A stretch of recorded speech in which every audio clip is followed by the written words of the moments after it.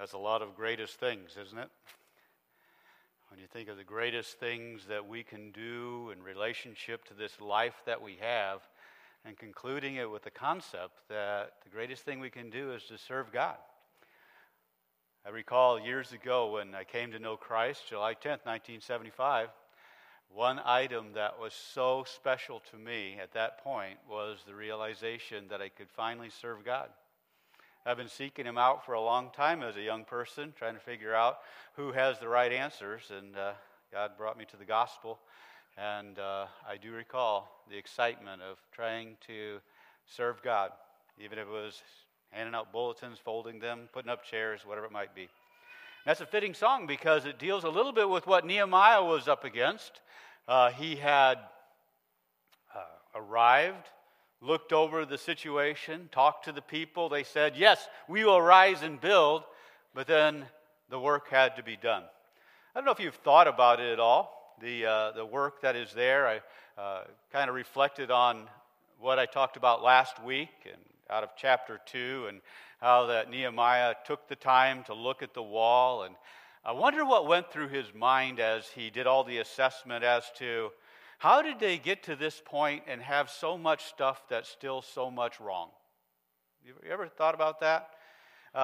From what I understand, the Jews started coming back from Babylon in about 539 BC.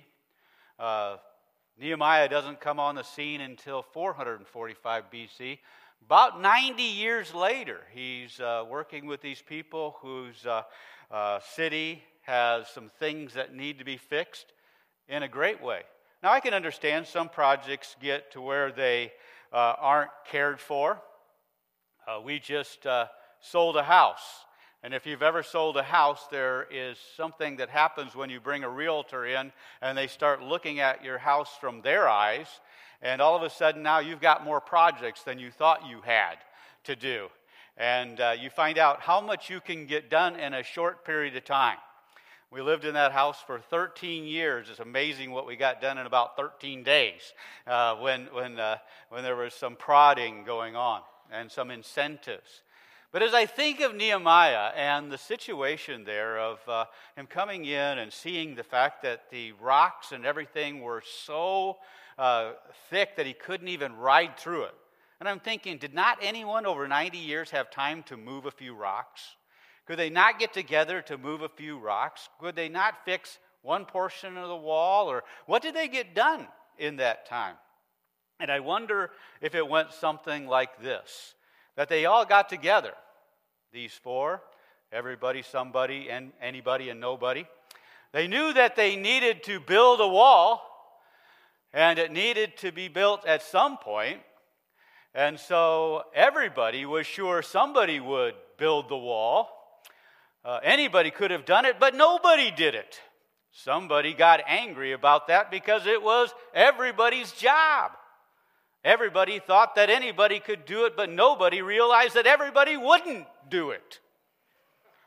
It ended up that everybody blamed somebody when nobody did what anybody could have done. Now, I'm not sure if it went that way for Nehemiah and the folks there at Jerusalem. But the point was, when he arrived, there was so much work to do. And in 52 days, they got done what they didn't get accomplished in 90 years.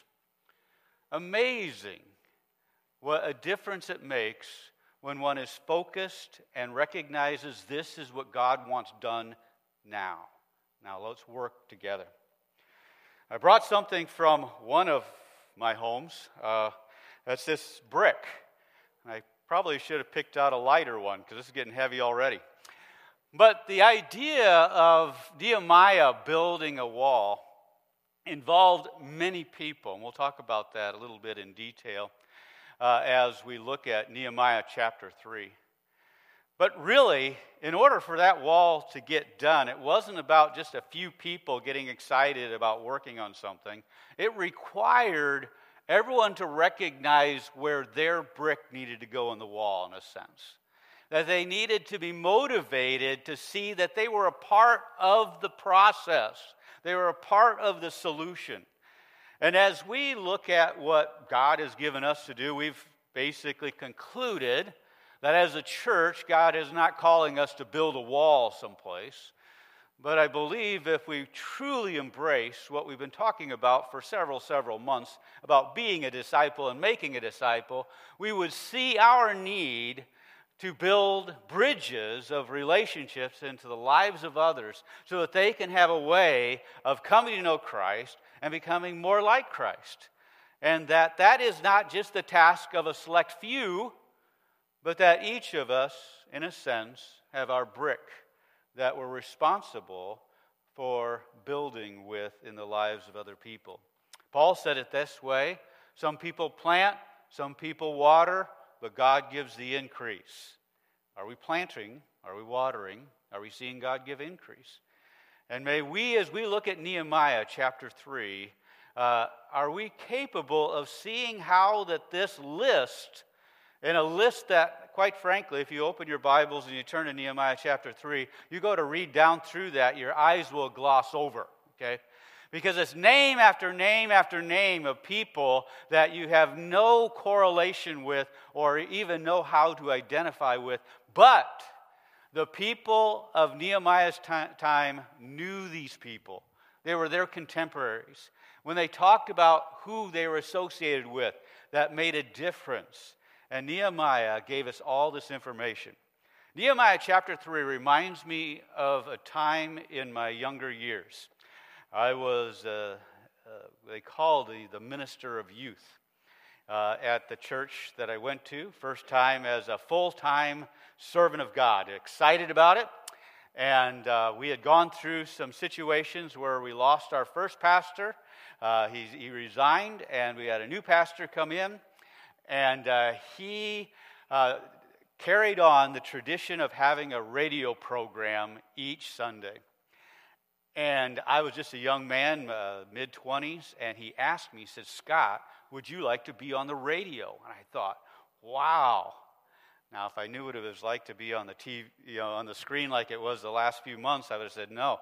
But he said, "Would you like to be on the radio?" I'm thinking, this is great. I jumped right at it. I thought, this is cool. I'll be on the radio, and people will be listening to me in their homes. And so he says, "Here's what I want you to do. I want you to read this passage." So I can't tell you what the passage was, but it's somewhere in Chronicles, and it was a list of all these people's names that were hard to pronounce. And I thought, that guy, because I didn't have time to say no, and I couldn't back out on what I committed, and I didn't have time to review any of those names, even with the help of the pronunciation keys in my study Bible. It was a task to struggle through each of those names. So when I look at Nehemiah 3, that's what I see at first glance. So for me, I had to back out of that a little bit and look at some key things that Nehemiah was saying. It's almost like when you look at all the things that can happen with your prescription that you have, and you see all these words that you don't understand, and they can kind of confuse you a little bit. I look for the words that can cause such and such, then I look at for something I understand. I don't really understand what all those other words are. That's what I did with Nehemiah chapter 3. And so as we look at this, I would like to look at some key items on how we build together and how we work together in this process. Let's pray. Father, again, this is our privilege to not only listen to your word, but to pray for your help as we understand it. Admittedly, this is a unique passage, and it's not going to be exposited in the same fashion in which we typically do, but I trust that the intent of your listing this chapter in the passage is brought forward. Father, we could easily assign to this chapter a paragraph and skip it and go on to chapter 4. But Father, I want us to think about how this plays into our lives, because I think it's critical that each one of us recognize that we have a place in this process, just like the numerous listings in this chapter of people who stood side by side working on this wall to accomplish the task together. May we recognize that you have called us to this great task of reaching people for your Son, the Lord Jesus Christ, in whose name we pray. Amen. As we look at the first verse, and I won't be looking at all the verses in the scripture, the first verse gives us the introduction after Nehemiah has given his exhortation to the leaders. We can build this wall, we need to build this wall, and they said, yes, we will build this wall. And so he says this, he starts out listing what takes place first. He said, then Eliashib, the high priest, rose up with his brothers, the priests, and they built the sheep gate. They consecrated it and set its doors. They consecrated it as far as the Tower of the 100 and as far as the Tower of Hananel. Again, in my opinion, the important words that I understand and comprehend, I don't know for sure where the Tower of 100 was and what it meant and what its point is, or the Tower of Hananel, but I understand the sheep gate. The sheep gate was the place where the sheep would come in for the sacrifice. It was a very important element to what needed to be done there in Jerusalem because the sacrificial system was critical. And so it was a very important gate to the high priest. And so the high priest rose up, Eliashib, with his brothers, and they built the sheep gate. I see this as a starting point, not only for me to just kind of work my way around to see how the wall was built, and we'll see how that is done in just a moment, but it helps us see that there was, in a sense, a starting point. There was that spark of example by the high priest to not only be the one that Nehemiah says started a particular place, because it may not have been that he started, nobody else worked for a few days. I'm pretty sure they all started at the same time, but it was critical for them to see that the high priest was consecrating the work. The high priest was behind what was going on, and that as a result, it was quite symbolic to them to have him start that. But what happens in Nehemiah's mind as he describes it is he goes around the whole wall listing information about people that were working side by side. The passage that we read together talked about us working side by side for the gospel, and how that it is critical that we not just depend on somebody else to reach people for Jesus, but it's something we do together. And in this case, Nehemiah is driving home. He uses the word side by side, or he actually uses the word nearby or next to or behind or whatever, those type of prepositions 30 different times as he works his way around the various sections of this wall to indicate these are people that are working side by side. These are people that are taking up their responsibility, but they're working together. And so this side by side is, in a sense, working around the wall. You might have a map in your Bibles that talk about Nehemiah and Jerusalem at the time of Nehemiah, and it'll describe the wall and the different things. I just put up here the items as I went through the chapter and just listed the things that he gave by some form of name. I come up with about 24 different landmarkers. Now, I don't know about you. When I travel and someone gives me a landmarker to go by, doesn't help me. Tell me the street, tell me the highway, tell me how many miles. Don't just go down until you see such and such a landmark. But some of you are really big on landmarks, and you notice things when you travel, like you probably should. But the idea is he is giving them landmarks that they could go around, and he goes around counterclockwise from that first gate, the sheep gate, and describes all these various things and how the people were working with them. And of these nearly around 24 places that he describes, he lists 10 different gates.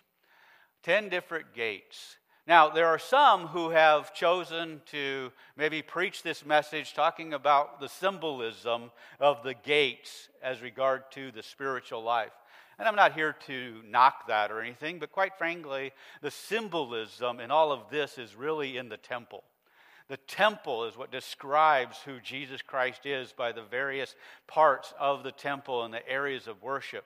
And I'm not certain that really much of what Nehemiah is doing here is for symbolic purposes. I think it's more for clarity as how the people rose up and worked together and how expansive and how thorough the work was. But as he lists these gates, you can see some that might be of consideration. As you see the sheep gate, and I've bolded those. If you're seeing the slide, it's got the sheep gate and the fish gate and the gate of Yashana and the valley gate and the dung gate and the fountain gate. The water gate.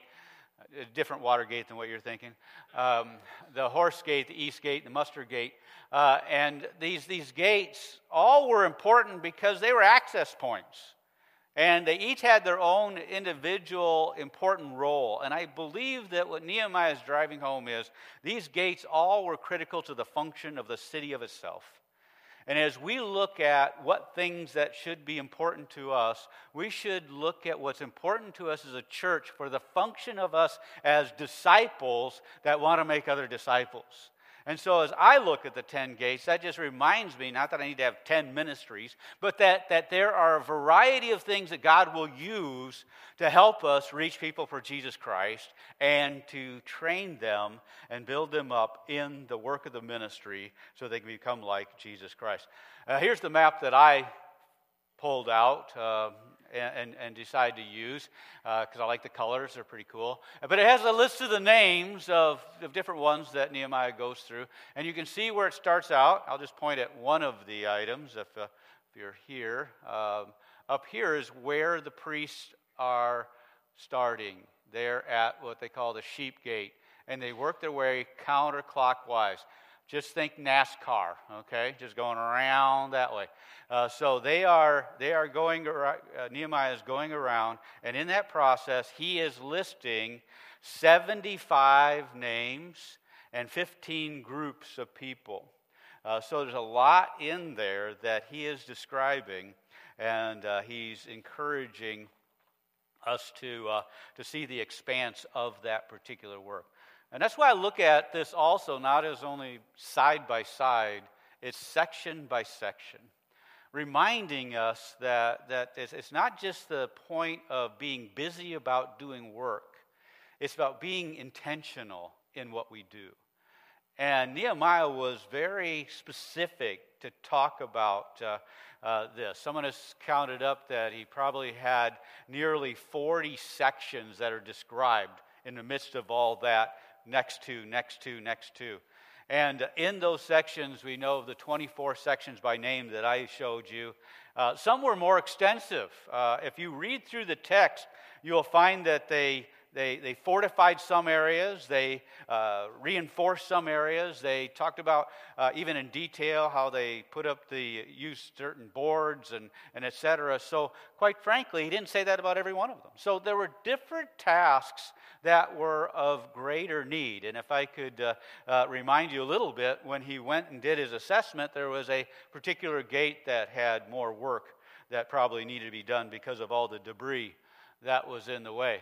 So some of the work is more extensive. And as we look at our work in the ministry, there are some things that are a little more extensive. And there are things that take more time, more efforts, more investments to be able to accomplish what needs to be done. But what's important to understand is there is unity in these different tasks. If you were to interview the people as they were working on the wall, you could ask them, "What are you doing?" And they could tell you, right? They could tell you, "Well, I'm just doing what Nehemiah told me to do." Is that what they're doing? Or are they capable of sharing, "I am accomplishing what God has led us to do, and my part in that is this right here. And I am confident that it's leading to something greater." As that we look at our roles, whatever our role might be in the local church, is that we recognize that we have a role to accomplish a goal of reaching people for Christ. And this is how God is using me in this particular way. And so you wonder about, as each one has their groups and how they're working through that, you just wonder how that all work together, because some of them would have different interests. Some of them would have different ability to focus on things. There are some of us that have short attention spans, right? And there's some that are very task-oriented, and some that might be people-oriented.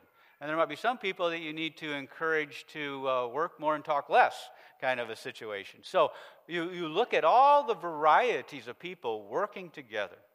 I'm reminded of this passage in Romans chapter 12, where the Apostle Paul is writing to the people of Rome, and he's just given them so many wonderful doctrinal truths about God, and now he's in the practical element of starting to talk about how does this play out in your life. And he talks about, first of all, that we might make ourselves living sacrifices unto God. And then he moves into this statement here. For as in one body we have many members, and the members do not all have the same function. So we, though many, are one body in Christ, and individually members one of another, having gifts that differ according to the grace given to us, let us use them. I believe there were different individuals involved with the process of building the wall. Nehemiah chooses to list some of them.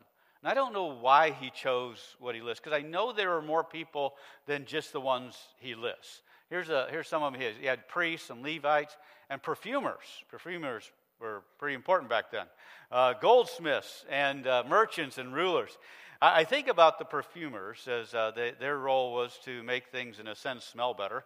I wonder if their role is to go around to the workers and help with that aspect. They probably didn't have to work on a wall at all, just have enough that. Or here's the other thought I had: they would be good ones to put on the dung gate, okay?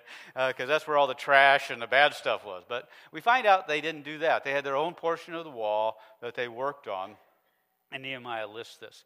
But I think what's interesting is that there's no list of the carpenters, So, and the carpenters did this. And the masons did that, and they're not listed.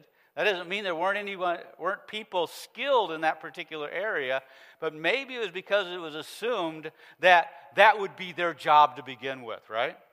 Because you're the mason, you should be the one to do all the brick stuff. You're the carpenter, you should do all the wood-related stuff. And whether it's by intention or not, when I read through this, I start seeing people that are, in a sense, working on something that's not necessarily in their skill set, maybe not even in their comfort zone, but realizing that it was important to the process. And Nehemiah took the time to describe all those for some reason. And my application is for us to recognize that as we are in the process of making disciples, there will be times when some things fit with our skill set and we ought to put forth our effort in those areas. And there's going to be some times when it may not as much. But our passion should drive us to adjust and go out of our comfort areas so that we can be part of the role. And that we not sit back and say, well, I'm not such and such. That's somebody else's job. We'll let them get it done. We'll let the carpenters, we'll let the masons, we'll let the electricians, we'll let the plumbers, that was nice. They didn't need that. They didn't have HVAC or anything back then. So, but looking at the various roles that might be there. Now, not only did they build by order, but they also build a little by their interest. You think about the roles in the sheep gate. Really, nobody else could do that. Nobody else could go and consecrate the walls. That was their job. They were the only ones that could do it. And as a result, they led in that fashion, and they accomplished that element. Now, another thing that you notice is you look at this context of the different things that Nehemiah lists in chapter 3. He actually refers to those individuals that didn't work on a particular gate or something that was of significance in the sense of what it represented to the whole, but it was important as to what it represented to them as individuals, their investments. It says, Benjamin and Hashab repaired opposite their house. Azariah repaired beside his own house. And in verse 28, it says, the priest repaired each one opposite his own house. And so you see that there was some investment. If a wall is going to keep and protect me, probably the place that I'm interested in being protected the most is that which is nearest to my heart.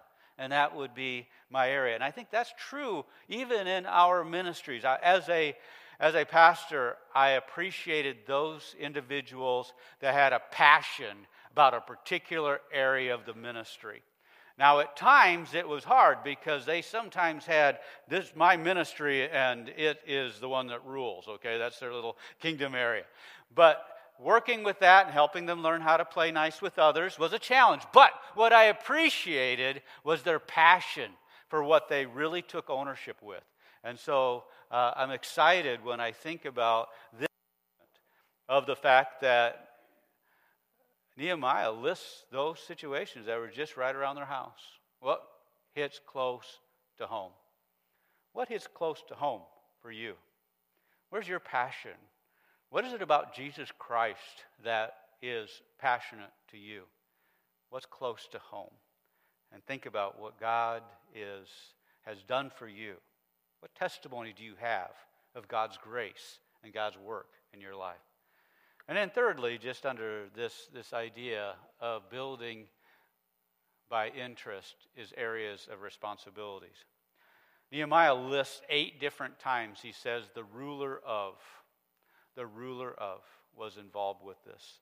As that those who found themselves in a rulership responsibility, they knew that they needed to step up and be the ones to guide and lead those that they ruled to accomplish the work of the ministry. And so we see sometimes that God has given us either by position or by areas of influence that we need to use that influence to help us accomplish the goal that we have. They did that for building the wall. We can do that for building bridges into the lives of others. The keeper of the East Gate is another example. But what I want to look at is Malchijah. Malchijah, he was the ruler of the district of Beth Hakaram. He repaired the dung gate. I tease about the dung gate. It's an interesting name, dung gate, okay? Because it comes with it all sorts of visions of how really that probably isn't the most nice part. We just recently set up a trailer. And part of a trailer is you have to set up where the stuff that's been in the trailer that goes down the commode has to go someplace, right?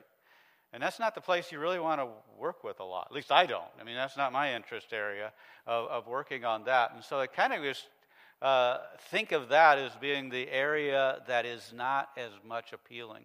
And I wonder what motivated Malchijah to take on that role. Did he volunteer or was he voluntold?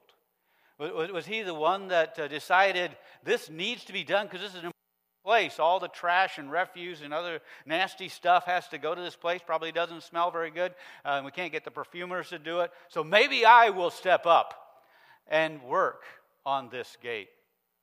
Now, I'm obviously using my imagination probably far more than I should in regard to this. But from 30 years of church ministry experience, I do know this. There are some things that are a part of the work of the ministry that are not the most appealing portions. And it's critical for individuals to be willing to step up. Because it may be something that doesn't get a lot of fame, doesn't get a lot of recognition, doesn't get a lot of attention. Probably a lot of hard work without much notice. And as a result, it's difficult to find people willing to do that. And as I think of Malchijah, I think of him as being an example to us that there's going to be some things that are hard and maybe not get the most recognition. People aren't going to, every time they go to the dung gate, to say, oh, there's Malchijah's name across the top, or something along that type. They're probably not thinking of that. But it was very critical to the operations that they were working on. And remember the fountain gate? That's the area that Nehemiah was working through and couldn't get his beast to go through, couldn't ride through it. Somehow so far in disrepair, someone took that on. Someone took the harder tasks. Someone was willing to say, I'll take that. Remember in Remember in Joshua, who will take this mountain? Caleb, give me this mountain, kind of thing. He's wanting to take on the harder tasks.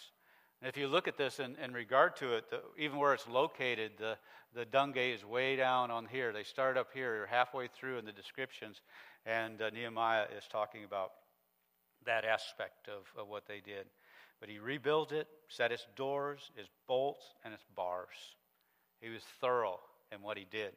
He didn't just go in and say, okay, this is maybe a tough job, I'll just work on it a little bit. He was thorough in what he did. And Paul talks about this a little bit because, this is true in the work of the ministry. And as we look at our spiritual gifts, 1 Corinthians chapter 12, the parts of the body that seem to be weaker are indispensable. And on those parts of the body that we think less honorable, we bestow the greater honor, and our unpresentable parts are treated with greater modesty, which our more presentable parts do not require. But God has so composed the body of Christ, giving greater honor to the part that lacked it. This is in the context of those individuals that thought they could say, my role, my gift is important, yours is not. Basically, Paul is saying, if we were all an eye, where would be the hearing? Or all a mouth, where would be the seeing? And you think about that, we can get to the point where we feel that our role isn't important. And I just want to reemphasize what Paul did, that all of our bricks are important. All of them are critical to working together as we grow through this process. And then I want to talk about the Tekoites. The Tekoites had a unique situation. It just says, and next to them the Tekoites repaired, but their nobles would not stoop to serve their Lord. Here you have a group of people that have defined leaders, nobles, those that were the ones that people should be looking up to, that nobles that were of such a position that they couldn't stoop so low to do the work that everybody else is doing, to stoop so low to do the work that those in their group are doing, the other Tekoites. And what I want to highlight is not so much the fact that there are people that don't want to work, that don't want to do different things, but what I want to highlight is this: they worked despite the nobles. Think about it that way. Think about it. We can get so fixated on the people who aren't doing something that we don't do something. And so we should not get to where we look around and see who's not doing, unless we have enough love for them to go help them get involved. But we should be willing to work regardless if others are working towards that goal, with the hope that God will convict their heart and help them go, because they were not working for the nobles. They were not working for Nehemiah. Look what the word says. The nobles would not stoop to serve who? Their Lord. And we sometimes forget that's the one we serve. That's why Paul in Colossians tells us we should not be like men pleasers, but we ought to serve God. And we should work for God in whatever we do, heartily, and do it for God. And so Nehemiah is just sharing the Tekoites were not going to be distracted because the nobles of the Tekoites weren't willing to work, because they weren't going to humble themselves as much to be involved with that. The Tekoites did not allow that to distract them. Now, the third item I just want to bring home is that our building of disciples and what that looks like. Ephesians chapter 4, the Apostle Paul is writing and talking about the role of pastors and the people that God had gifted, the people that God had gifted the church with. And he calls them the apostles, the prophets, the evangelists, the shepherds, and teachers. He says they are given to us to equip the saints for the work of the ministry, for building up the body of Christ. So if you ever wonder why you should be looking for a senior pastor, you should be looking for a senior pastor so that you can have better leadership in equipping the saints for the work of the ministry. A pastor to help you find the brick that you need to put in the wall, to be equipped to put the brick in the wall. He goes on to say, we are to grow up in every way into Him, Christ, who is the head, into Christ, from whom the whole body, joined and held together by every joint with which it is equipped, when each part is working properly, makes the body grow so that it builds itself up in love.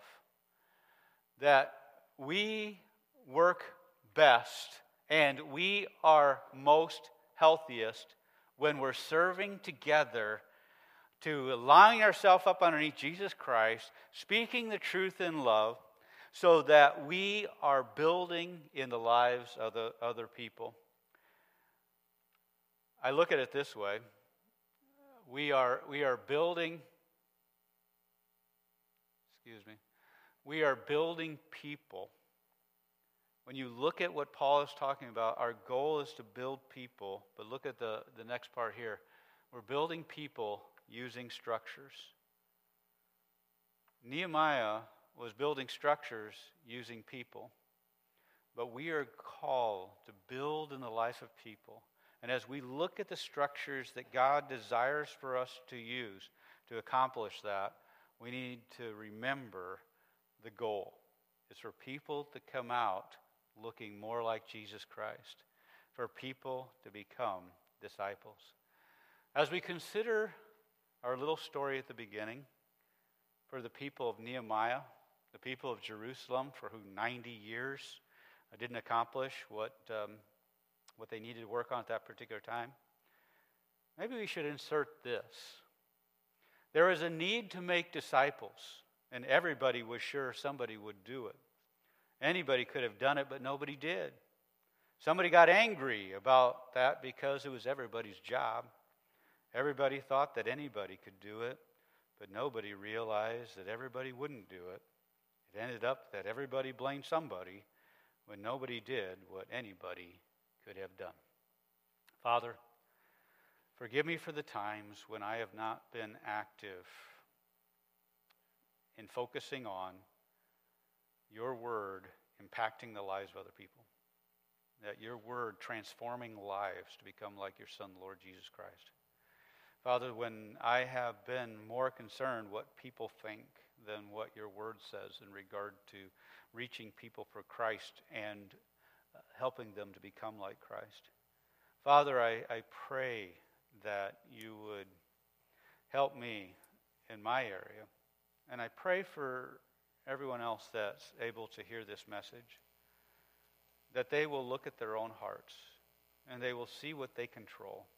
They would see what you want them to do in this process of loving other people, of sharing your truth, of speaking the truth in love, of building into the body of Christ. Father, I pray that you would help them to have a full confidence that you love them, you want to help them, you'll do this with them, and that we as a church can work together for your glory. We ask it in Jesus' name. Amen.